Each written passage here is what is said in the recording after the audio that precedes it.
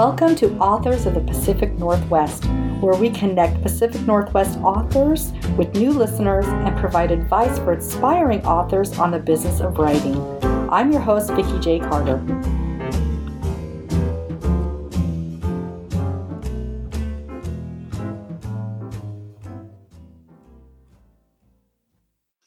Hi there, podcast listeners. Thanks so much for coming back. And today I have the pleasure of introducing you to Bill Alton. So, Bill, would you like to say hi to the listeners? Hi. Thanks for joining us. Yeah. So, Bill, first let's do a little bit of introductions. Tell the listeners what state in the Pacific Northwest you are living in. And it's a two-part question. And what your day job is, because we're talking a little bit about that. So what is that besides doing your writing? I live in Oregon, Northwest Oregon. My day job, well, I have two day jobs. Mm-hmm. During the school year, I work as a behavior aide in a school with at-risk youth. And then in the evening, I manage a transitional housing complex for adults with mental illness. Oh, wow. Wow. That's fantastic. Very self-giving work for you. So fantastic. And so I always ask authors this kind of right up front. It's the stumper question because I didn't prepare you for it. But what's something you would like your new readers, somebody that doesn't know you that's listening to this, what's one thing you'd like them to know about you before they start getting to know you when they read your stuff? One thing I try to, I guess, whenever I meet anyone new is to know that, I guess, kindness. I'm trying to put kindness out in the world. And so although my writing does tend to be dark, I want people to know that it's coming from a place of trying to get inside someone else's head and have the empathy of being a different person. And that's what I try to do personally as well as artistically. Oh, I love that. And I think that's a very valuable thing to share with everybody in this world is to show empathy and kindness around, what people are going through. If we could just all try to put ourselves in other people's shoes, we may be a much better society, right? Yeah. Yeah. So fantastic. So let's talk a little bit about your work. I was doing some reading of how your work was originally started. Do you mind sharing that with us, how you got started writing? Or, particularly the two works that you were going to talk about today? The book that I am talking about today is titled A Comfortable Madness. It came out of it was funny, is I'm a big fan of mythology and theology and different religions. And I was thinking about the myth of Eros and Psyche.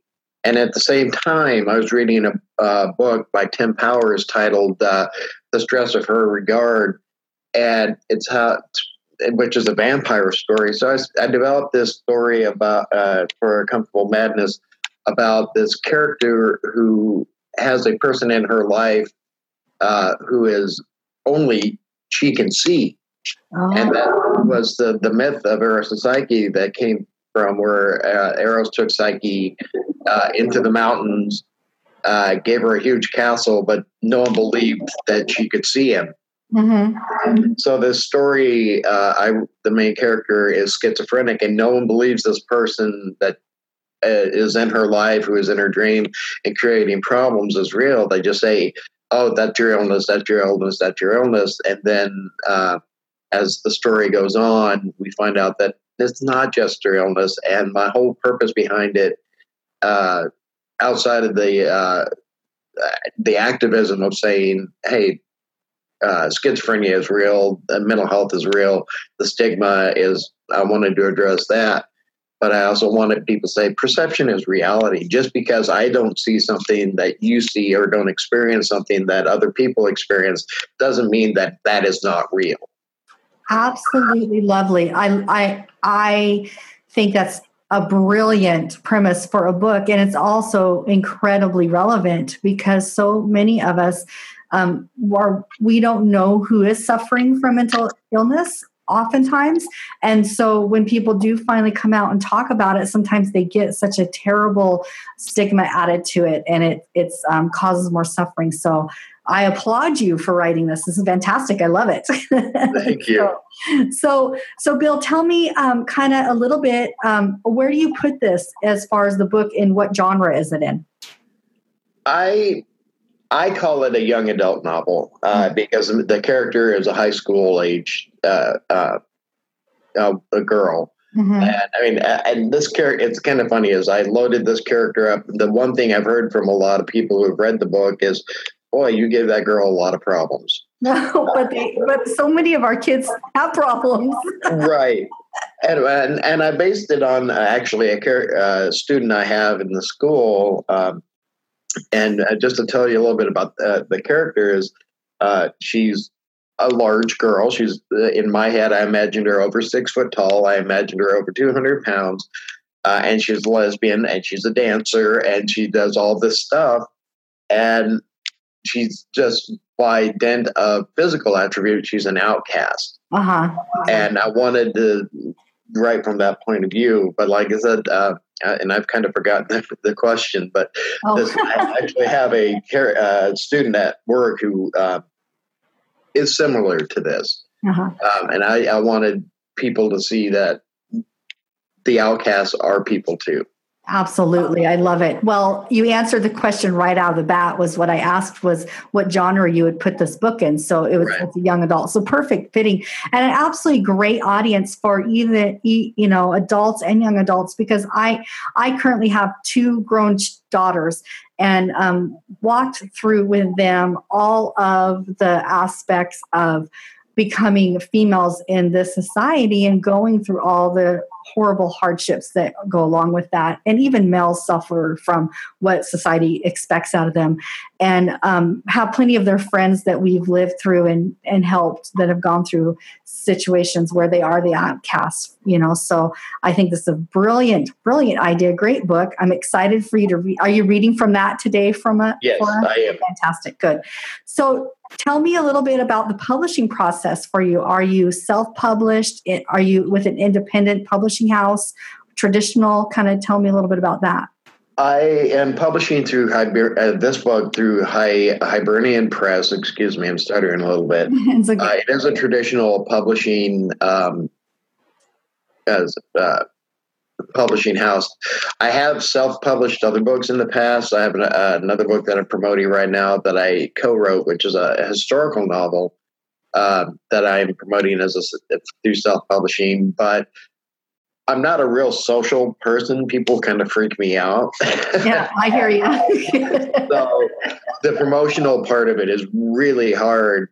And with publishing with me, I have to set the submission part is the hardest part for me. Yeah.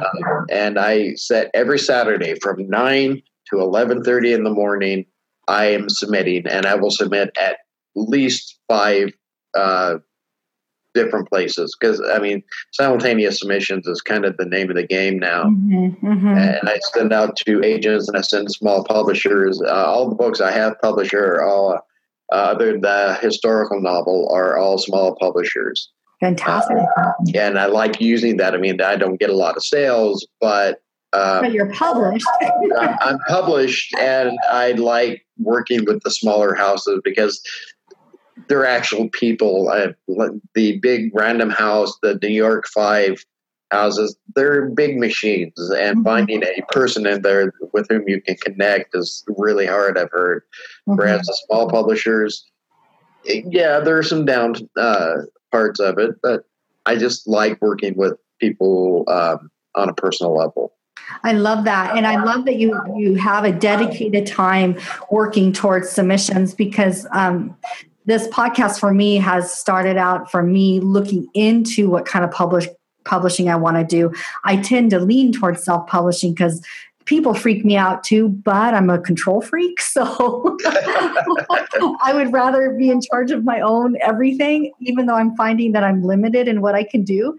And that's where I'm finding, that maybe going with a smaller company might be better in the future, because there's strengths that they have that I can collaborate with, and where I might not have those strengths, like marketing and, publicity. Publicity is so huge for authors, and a lot of us have to do it ourselves. Most of us are terrible introverts, so that makes it challenging. Yeah. Yeah. Well, working with smaller houses, you still end up doing a great deal of the marketing and promotions and publicity. As with this, I also set aside time every week to say I'm going to send out 3 to 5 requests to do a reading at this bookstore, or very good. Get on a podcast, or to do an interview. Yeah, good for you. If I don't set it aside, the time, it's not going to happen. Super great model. So any of you aspiring authors that are out there, and I'm taking that from you, Bill, myself, making sure you set up very specific blocks of time for specific activities, because the business of writing itself can be hard finding the time to do it, but it's fun when you do get in there and do it, right? Right. But the actual business of writing, beyond the producing of the words on the paper, that's where it's daunting. Yeah. And like you said, we tend to be introverts. We sit alone in a room and put words on paper. Yes. It's very comforting for me to be that way. Yeah. But going out and getting myself known, it tends to be a challenge. A lot of people wouldn't believe that when they meet me. They all think I'm an extrovert. And I've said this on the podcast before. I'm an introvert that has mastered extrovert tendencies so that I can survive in the world. But it doesn't mean I don't suffer on the inside. Every opportunity that I'm around people, I'm suffering.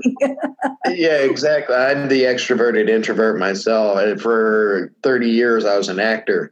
And I had no problem getting up on the stage, but once the curtain went down, it's like, don't talk to me. Yep, exactly. And you know what? I do draw a lot when I'm out. So I had I won't say I'm an actress, but I had great acting coach and speech coaches who were actors. And that is where I learned to be incredibly comfortable doing public speaking or going in front of people I don't know. I was terrified to do. I was terrified to actually call anybody on the phone. You wouldn't believe that today, because 99% of my job at home now is calling students on the phone every day, at least 20 appointments a day. And but I couldn't do that prior to learning from my acting coaches and my speech coaches of how to go under the mask. and I tell myself every day, okay, Vicki, you're going to go under the mask to start your day. And it's so true. So great tips. So any of you authors out there that struggle with this, find an acting coach. It'll pay off in value for you to get out there and promote yourself with acting lessons. So, yeah. Okay, so support groups and associations. So, Bill, share with us if you are involved with any, and even online associations, because I like to share resources for other listeners that are authors. So, are you a part of any face-to-face or online associations and support groups? I'm actually getting back to that. I used to have support group. I have an MFA in writing. And a bunch of us from grad school were a writing group for a long time. Mm-hmm. But then life happened and everybody went their own way. And I went about 5 years of just not doing anything with anyone. And now I'm rebuilding. I'm actually connecting with writers. I have a book coming out in January, and I'm connecting with other writers in the area who have published through that same publishing house. And we've got 3 of us now. We're meeting, again, setting up that rigid time. We're meeting for 3 hours once a month.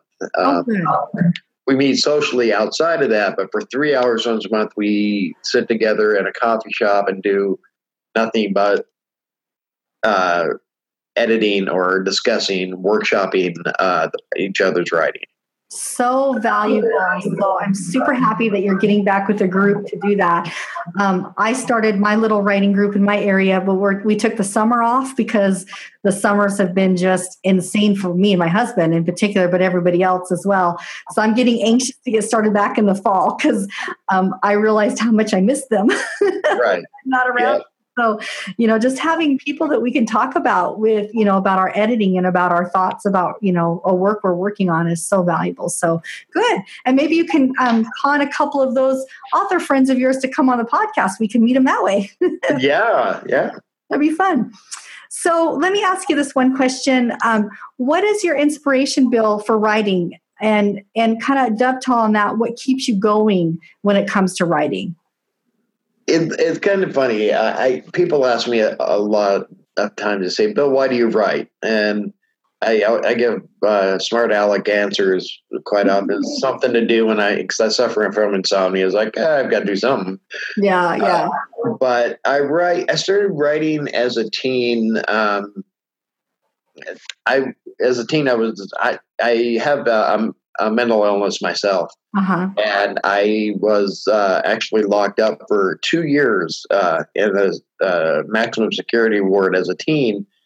And I started writing poetry for the same reason any teenage boy starts writing poetry. He wants to impress the girls.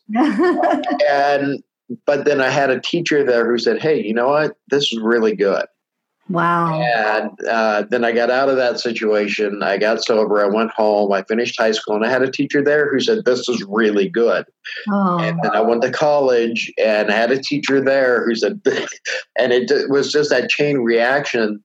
And it is, after doing this for almost 40 years, I have reached the point of I can't imagine not doing it. Mm-hmm. If I don't write something every day, mm-hmm. I get that icky feeling. It's like something's missing. Mm-hmm. And it's kind of like trying to remember something.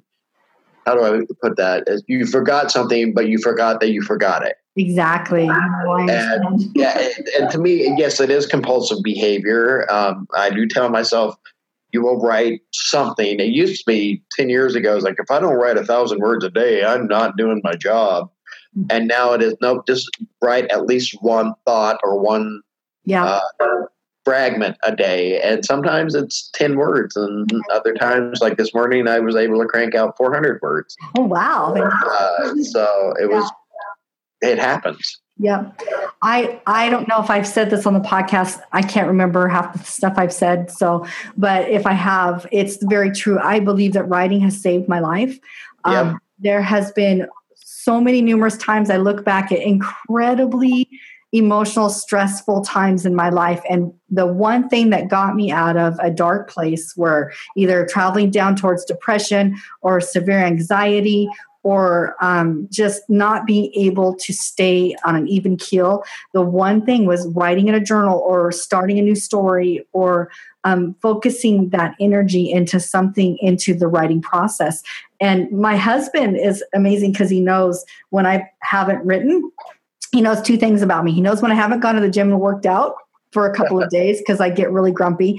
And second, he knows when I haven't written enough in the week or in a day because I'm mentally not a happy person. I'm not balanced.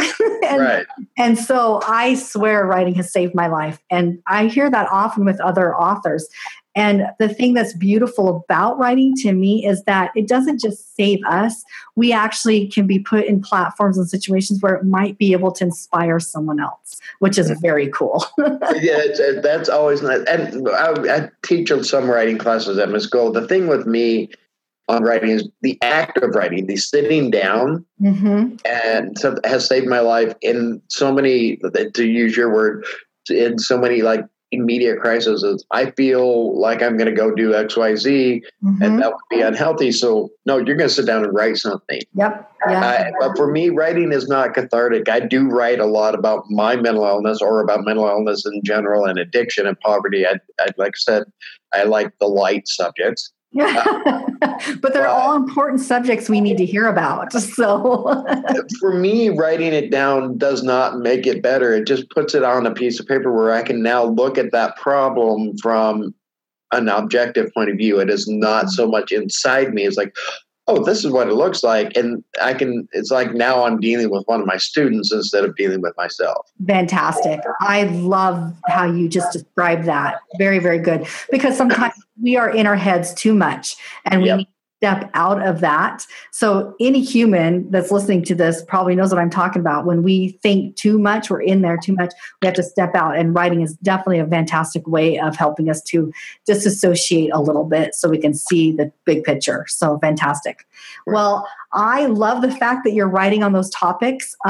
Most of my stuff tends, nobody's been able to read it yet, but it all starts out with major crisis of something happening to someone through poverty or something, something that is life altering. And almost all my characters will be exploring some sort of mental illness in the sense that, they need help from others in a way, shape, or form, and they have to accept that help. That's the hardest part. So fantastic. I love it. So let's listen to something you've written, Bill. I'm really excited. And so set the stage for us. Tell us a little bit about what you're going to read, any back story you want to add before you start the reading. I'm going to go quiet and sit back and listen with the readers. The book I'm reading from is titled Comfortable Madness. And like I said, it's got a lot of dream sequences and psychotic episodes and everything else, but it deals a lot with sexual abuse. And I'm not going to read anything that is overly sexualized, but it is a little bit dark. And the chapter I'm reading from is, I write short chapters. I'm trained as a poet, so I try to make my fiction or my prose as poetic as possible. And the chapter I'm going to read from, or read completely to you, is a dream sequence. It's a nightmare sequence from the main character. The chapter is titled Emergency. Darkness, thick, vast, and utterly absolute. I hung in the void, the edge where flesh met world blurred. I hung there and waited for the universe to explode into sound and motion. I hung there for an eternity, and then it happened. And when it happened, I jerked. Everything jumped at once. Then the sounds of the world flooded through. There were voices, no words, but the hum of too many people talking at once. Machines tapped out rhythms. Wheeled carts clacked on hard floors. Colors unfolded in my eyes. I tried to turn, but something held me down. Slowly, I opened my eyes, and I knew where I was. I was in the emergency room. Acoustic tiles stretched from wall to wall. No windows, only fluorescent light. Leather cuffs held my wrists to my side, my ankles to the bed frame. Tayla's voice rolled over me. There you are, she said. She leaned in over me. Lines ran out from the corners of her eyes. Her lips were thin and too pale. I turned away. Shame filled the hollow spots in my bones. It soured my stomach. What do you remember? Tayla asked. I died. You didn't die, she said. Okay. You know he's not real, she said. Can I have my hands back? I asked. A frown creased her mouth. She looked out at the hall. I need to pee. Butter, please. She looked unsure for a moment before working on the buckles. Leather separated. I rose slowly and stumbled into the bathroom. It was all pale walls and porcelain. Metal knobs stuck up from the sink. A call button hung from the wall, waiting for something awkward to happen. I sat there, alone, scared, sad. Tayla tapped on the door. I wasn't ready yet, but I couldn't keep hiding. Tayla stood near the bed, nerves rattled. Breathing deep, moving slowly, I sat in the chair in the corner and put my head in my hands. You okay? Tayla asked. She put her head against mine. Her breath tickled the little hairs on my neck. I wanted to go home. I wanted to get out of here. I'm sorry, I said. We sat together and the silence folded over us. The weight of her eyes was more than I could take. I'm okay, I said. Are you? I held my breath. I will be. Really? The anger came back, glittering in the air between us. I swallowed and shivered. Yeah, Tayla said. I thought so. So yes, the main character's name is Butter, and Tayla is her girlfriend in that.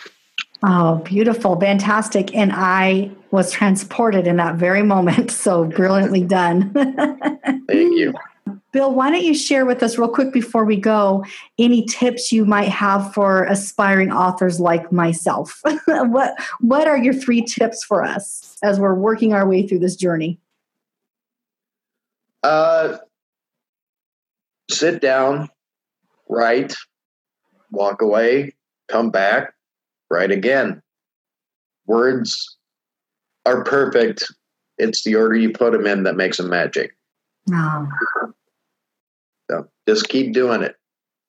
Favorite poet, and he was one of my professors in grad school. He says, allow yourself to write bad words or bad stories. Sometimes writing sucks. Fantastic. I love it. I love both those. Do you have any more for us? You're really great at these tips. I want one more. Sometimes the well goes dry. So take a day, maybe 2, and let it refill. Sometimes you just got to walk away. Fantastic. I am taking those all off of this podcast and putting them on a sticky note by my computer. So thank you, Bill. You're inspiring to me. Thank you so much for being on the podcast. I look forward to when you maybe have another book out. We'll bring you back on. How's that? Thank you. That'd be great. Awesome. Great. Thank you for listening to the podcast. We hoped you loved hearing from the author as much as we did. If you did enjoy the author, make sure you find them on social media. Buy their book and write a review. Are you a published author and would like to be featured on the podcast? Visit us at our website to learn more. You can help support the production of this podcast by following us on Facebook, Instagram, and Twitter. Share the podcast with your friends. And most importantly, become a supporter. Supporters receive monthly bonus podcasts and a newsletter filled with tips from our authors. To find out more how to become a supporter, visit our website. And finally, I hope you always remember to enjoy the journey. Until next week, this is Vicki J. Carter saying goodbye.